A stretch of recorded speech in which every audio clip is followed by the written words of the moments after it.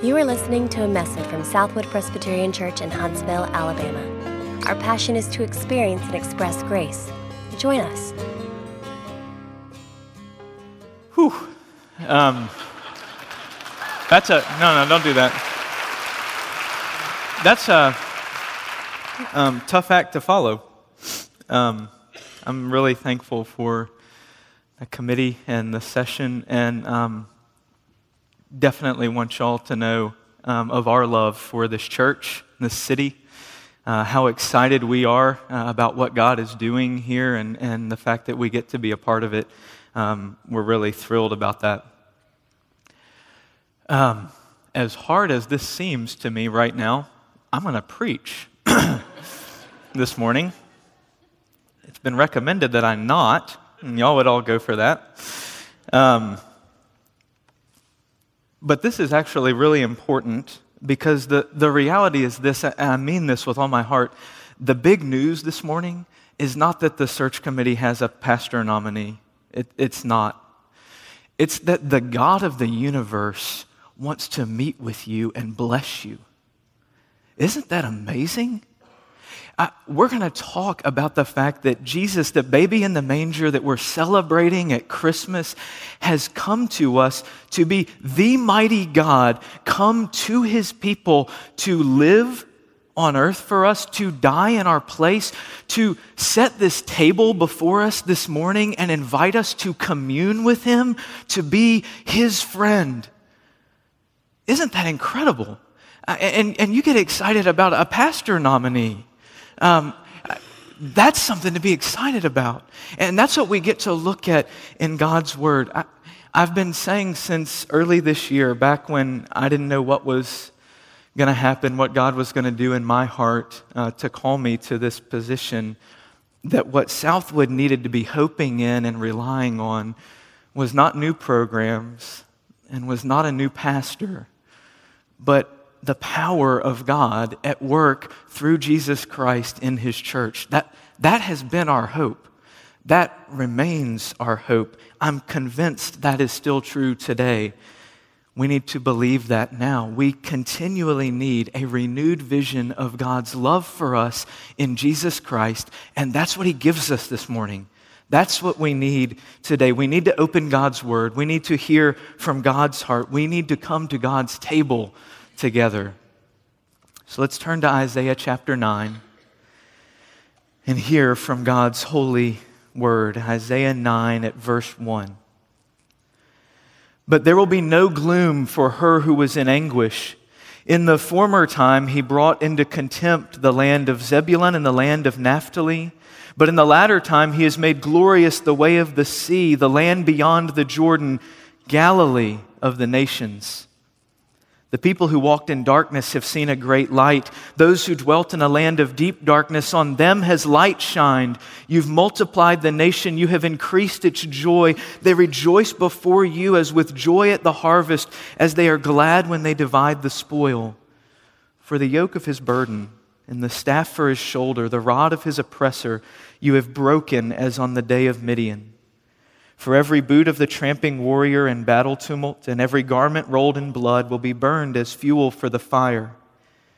For to us a child is born, to us a son is given, and the government shall be upon his shoulder, and his name shall be called Wonderful Counselor, Mighty God, Everlasting Father, Prince of Peace. Of the increase of his government and of peace there will be no end on the throne of David and over his kingdom, to establish it and to uphold it with justice and with righteousness from this time forth and forevermore. The zeal of the Lord of hosts will do this. Thus far, God's holy word. Will you pray with me? Father, we are thankful for your word. We're thankful for good news of great joy that a Savior is born. And it is our prayer this morning that we would have the joy that comes from knowing that you have met our deepest needs for deliverance, that our sin has been atoned for, that a Savior has been born to us. As we learn more of him in your word today, Would Jesus indeed be the one in whom our hearts rejoice? Would that be true for us today? Would that be true for us always? And we ask it in His name. Amen.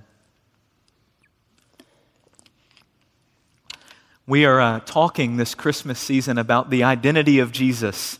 What child is this? Who is Jesus? And we're using these 4 titles that Jesus is given here in the 6th verse of Isaiah chapter 9. So last week we talked about Jesus as Wonderful Counselor, as the one who unfolds God's wise plans for His people, who gives direction to where life is truly found, who shines light on the proper paths for us, who in fact Himself is that light and is the way to the Father. This morning we're going to talk about Jesus as mighty God, the mighty God who can carry out His wise plans, the one who's capable, who's able to achieve the ends of His wonderful counsel.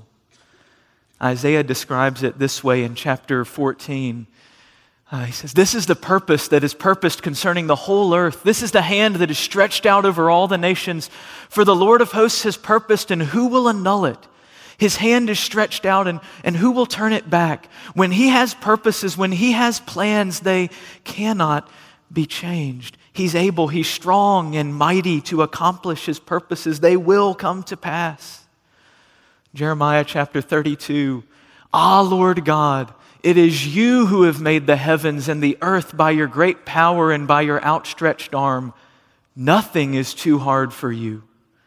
You show steadfast love to thousands, but repay the guilt of fathers to their children after them, O great and mighty God, whose name is the Lord of hosts, great in counsel and mighty in deed." Great in counsel, with wisdom and plans, and mighty in deed, strong to see them accomplished. This is what it means to be the mighty God, that nothing is too hard for You. When He's talked about as mighty God, He talks about things like creating everything out of nothing, redeeming people out of slavery, judging all of mankind. He is strong. He's active and at work. His plans cannot be thwarted. He's the mighty God. But this is much more than just a description of a child who's coming, that this is what He's going to be like, that He's going to be strong and mighty. It is that, but in particular in this verse, it's a title of God Himself given to the promised child. In both of the passages we've just looked at, those are speaking of the Lord of hosts, of Yahweh Himself, God Almighty. The one referred to as mighty God was God Himself. El Gabor is how you say it in Hebrew, the mighty God. You may have heard of many Hebrew titles like that for God. A lot of them start with El. El Shaddai, the God who provides, who's all sufficient. El Roi, the God who sees me. El Elyon, God Most High. Names for God throughout the Scriptures over and over again. And now in this verse, El Gabor, mighty God. It's one of His titles. It's who God is. And here, don't miss what's so obvious that we could easily look over it. Who gets the title? Who in this passage is the mighty God? It's the promised baby in the manger, isn't it? It's Jesus. The reality of the promised child being divine is evident in all 4 of these titles. We talked last week of Wonderful Counselor, that Jesus was to be one with wisdom that was supernatural, beyond human comprehension. But the divine nature of the promised child is most clear in this title of God Himself given to Jesus, mighty God. When we talk about that mystery of Jesus being the mighty God, we talk about it in terms of Him being fully God and fully man, right? A reality that in some ways defies our complete comprehension. But what's happened in recent decades is that there's been a move away from appreciating that mystery and towards trying to take it and say, here's how we'll handle this mystery. It's actually that Jesus was not divine at all. In fact, he never claimed to be. And so many people, particularly many scholars, even those who would identify themselves as Christians and claim to follow the moral teachings of Jesus, they've argued that being divine was simply not on Jesus' radar at all. It was something made up by his followers after he was gone, and that this is what he meant and this is what he would have claimed. And this is standard fare these days in religious studies courses on college campuses. It's standard fare in many divinity schools. And so because those of us who started hearing this when we were in school are getting older now, it's standard fare among our friends and our neighbors and those we do life with, that this is what we're supposed to believe. And I say to you this morning, the significance of Jesus' deity is of such fundamental importance to our faith. It's foundational to all of the early church creeds and confessions of the church. That Jesus was fully God and fully man has been vital to what it means to be a Christian. It's worth talking about for a few minutes this morning. To be honest with you, it astounds me that scholars can look honestly at the New Testament and choose sometimes to ignore the myriad ways Jesus claims to be divine and to concoct other explanations for things that are more easily explained by that single fact. Where do we see Jesus as mighty God in the Gospels? There's a number of ways. I'll mention just a couple of them this morning. First, he forgives sins. Look at Luke chapter 5. You know this story. You've heard about the paralytic whose friends loved him so much that when they couldn't get him to Jesus, what did they do? They took him around the side of the building, climbed up on the roof, cut a hole, lowered him down in front of Jesus, and he gets there and Jesus says what? Verse 20, "Man, your sins are forgiven you." And the scribes and Pharisees began to question, saying, "Who is this who speaks blasphemies? Who can forgive sins but God alone?" They get it right. The scribes and Pharisees, you should know, are good ones to follow on these. They got a good radar for people blaspheming. That they know when you're claiming to be God. And when Jesus forgives sins, they said, whoa, whoa, whoa, whoa, whoa. Problem. Only God can do that. And they're right, aren't they? To forgive sins as a whole can only be done by one against whom all sin is committed. I can't forgive your sin that you committed against somebody else, can I? Only the one against whom the offense has been committed can forgive the sin. And they say, only God can do that in a general way and forgive someone's sins. What does Jesus say? Why do you question in your hearts? What's easier to say? Your sins are forgiven you, or to say, rise and walk? But that you may know that the Son of Man has authority on earth to forgive sins, so that you can all be clear that I really can do this. I say to you, rise, pick up your bed and go home. And he does, and he goes home glorifying God, and they're all amazed and they glorify God and they say, we've seen extraordinary things today. Not just a man healed, but sins forgiven. And so when Jesus is questioned, hey, you don't have that authority, he says, let me actually not back down, but let me confirm to you that the Son of Man has authority on earth to forgive sins. I do have that authority, and he demonstrates it. Another example, Jesus receives worship from many who fall or bow before him. It happens several times. One of the best ones is during his triumphal entry into Jerusalem. His followers begin to praise him, saying, blessed is the King who comes in the name of the Lord. Peace in heaven, glory in the highest. They're praising him, they're worshiping him as he comes into the city on the donkey. And again, the Pharisees catch it. They hear it. Hey, teacher, tell them they've gotten it out of control. That they're getting run away with this whole worship thing, that you would be God. Teacher, tell them to stop saying such horrible things. And Jesus says what? No, it's not that you misunderstand what they're saying. They don't really mean that I'm God. The Pharisees, you misunderstand them. No, he doesn't say that at all. He says, you misunderstand who I am. that I am worthy of this worship to the point that if they stop, the very stones will cry out and worship me. Be clear about who I am. I will receive such worship. One last example.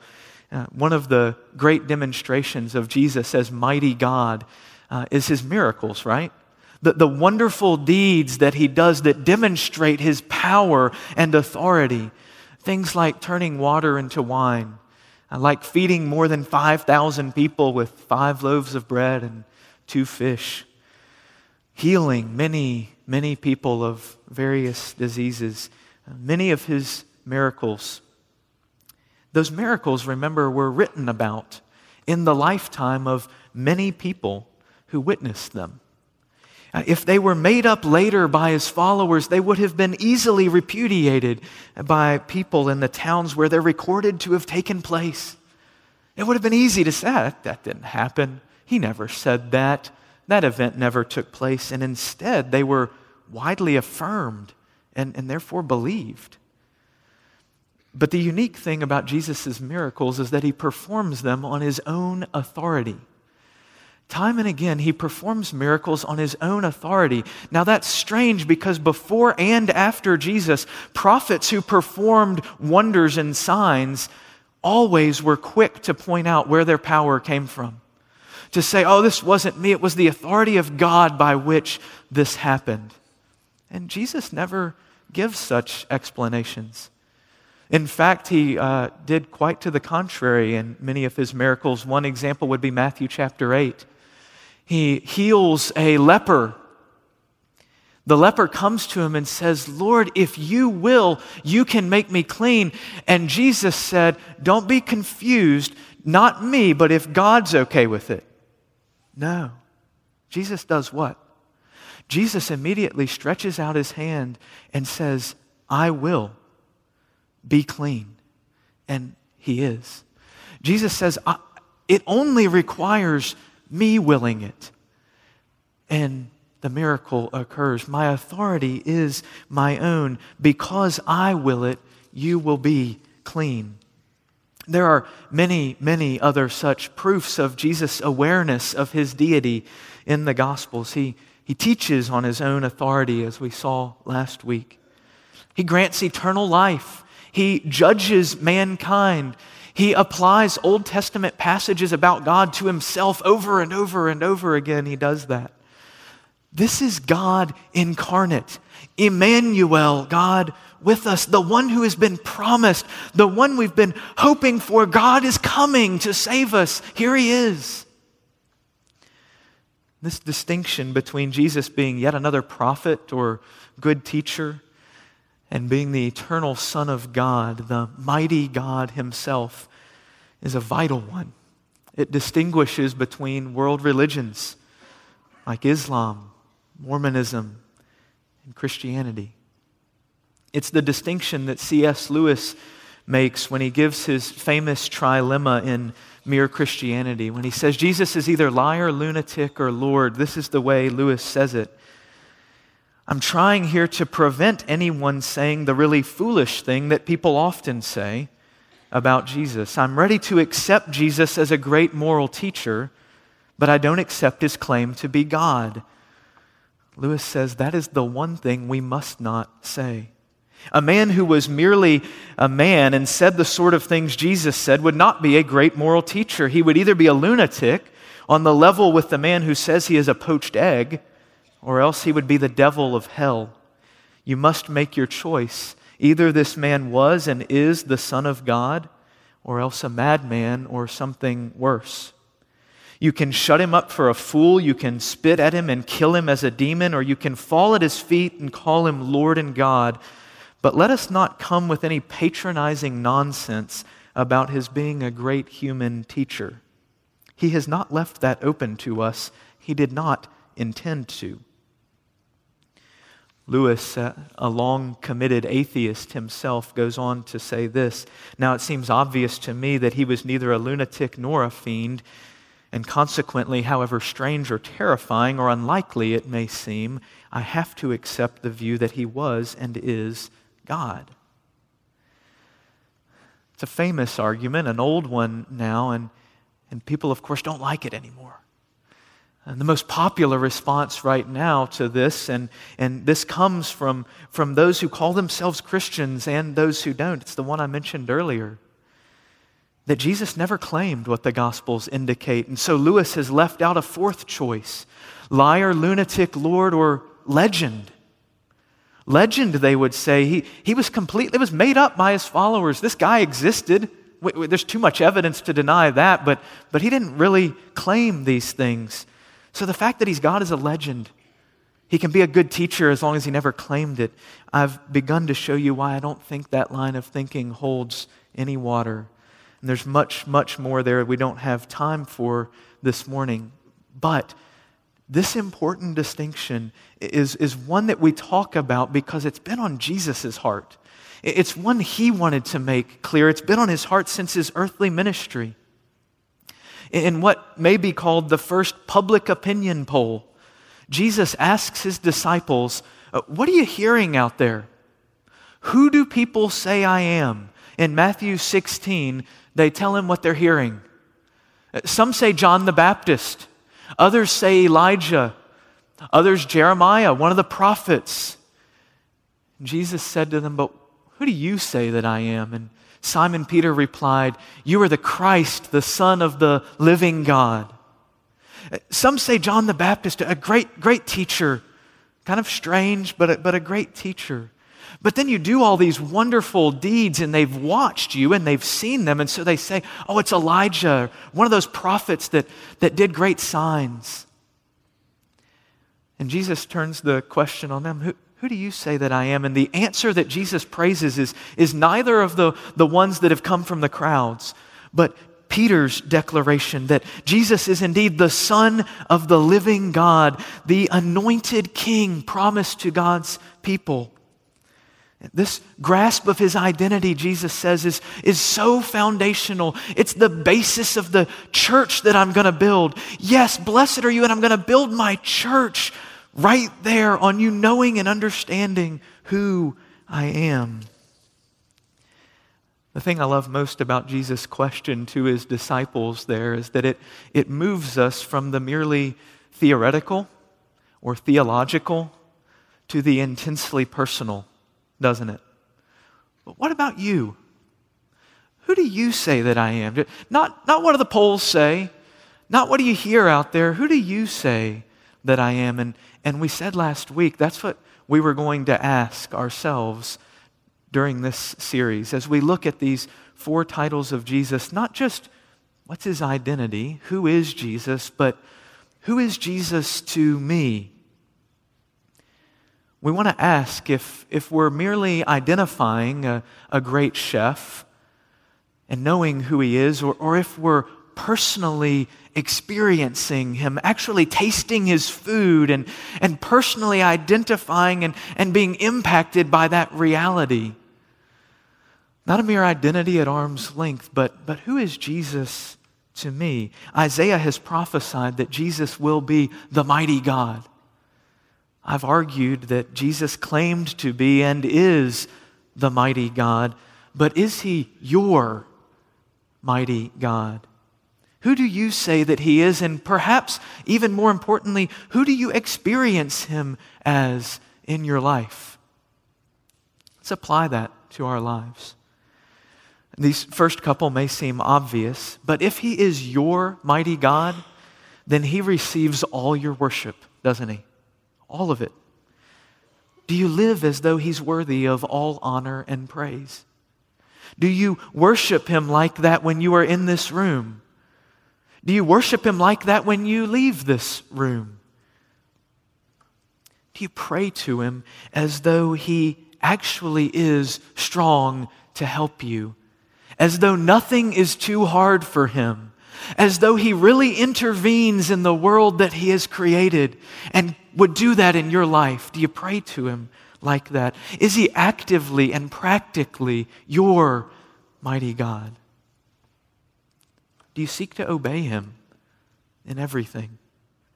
If he's just a good teacher or an inspirational leader, had some good things to say, then you can follow the things you like and And the places you don't understand or don't like, you can just leave him out like you would with anybody else, right? If that's all he is, then take what you like and leave the rest. But if he's God, then I must follow all of it, right? We say, sure, of course, yeah, right, but do we live like that? Are there areas of your life where you'd prefer to stay on the throne, where you've decided you know best, where you're committed to doing it one way regardless of what his word says? I'd ask you this morning, are you regularly seeking to know him and his heart for you more? Do you hunger for this in a way that you want to know what Jesus would have to say into my life, or only on the times when you want to look good or when you really feel confused? Is he actively and practically your mighty God? Worship him, obey him, and finally, trust him in every situation. John Calvin says that's what Jesus being the mighty God is about. That the big takeaway from this is that we may now rely on him with safety. That he is strong for us and for our salvation in every circumstance. We can trust that. And we're going to get to talk more about this in the next couple of weeks. But Isaiah here in chapter 9 sees God's people. What he says is coming for them is they're going to be oppressed. He sees them as weak. He sees them as failing. And that's where God's people are going to be, Isaiah says, when this prophecy comes true. And it's going to be to those oppressed, weak, failing people that to us a son is born. To us, Isaiah says, there's a child coming and he's going to be given to us. Do you see the glory of what he's saying? Do you see God's solution to our problems and our weakness and failing? The mighty God has come to us. The point we noticed at the beginning, that the title is given to a baby in a manger, come to earth to walk among us, to suffer with us. He has given himself to us. That's the child Isaiah is speaking of. Listen, friends, God is indeed strong and mighty. He is great and powerful, but he's not removed and distant from you. He's not a theoretical mighty God.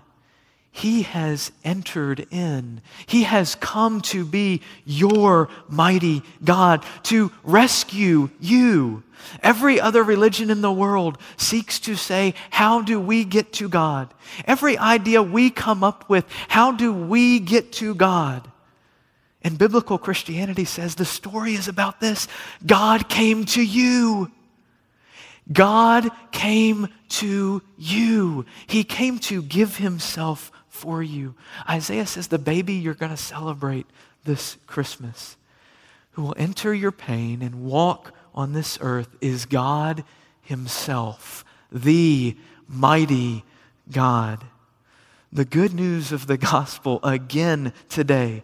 You've heard it before. It's the same good news. It's that the mighty God, the creator of the universe, has moved towards you, has been born in a stable for you, has died on a cross for you, is coming again to take you to be with him, and has set this table before you to invite you to commune with him and be his friend. That's the good news of the gospel. That's what it means for Jesus to be the mighty God who created it all, who reigns over all of it today, for whom nothing is too hard. He's come to you. Emmanuel, God with us. That's what we celebrate at this table.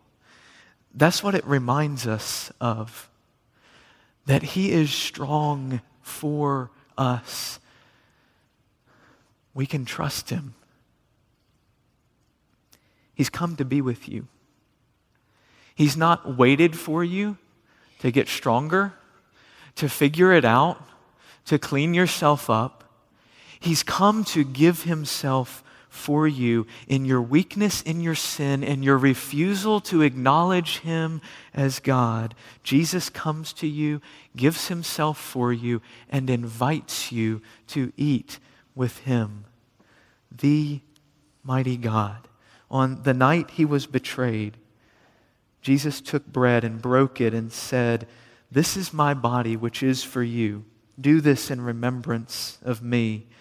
In the same way also he took the cup after supper, saying, "This cup is the new covenant in my blood. Do this as often as you drink it in remembrance of me. For as often as you eat this bread and drink this cup, you proclaim the Lord's death until he comes." Because he desired so strongly to have a relationship with you, and because you weren't strong enough to get to him, the mighty God came to you and gave himself for you. He came to meet with you. He set the table this morning. He extended the invitation and said, come eat with me. If you've known that, if you've known Jesus as the mighty God, if you've known him as the only way to have your relationship with your heavenly Father restored, then come and eat with great joy this morning.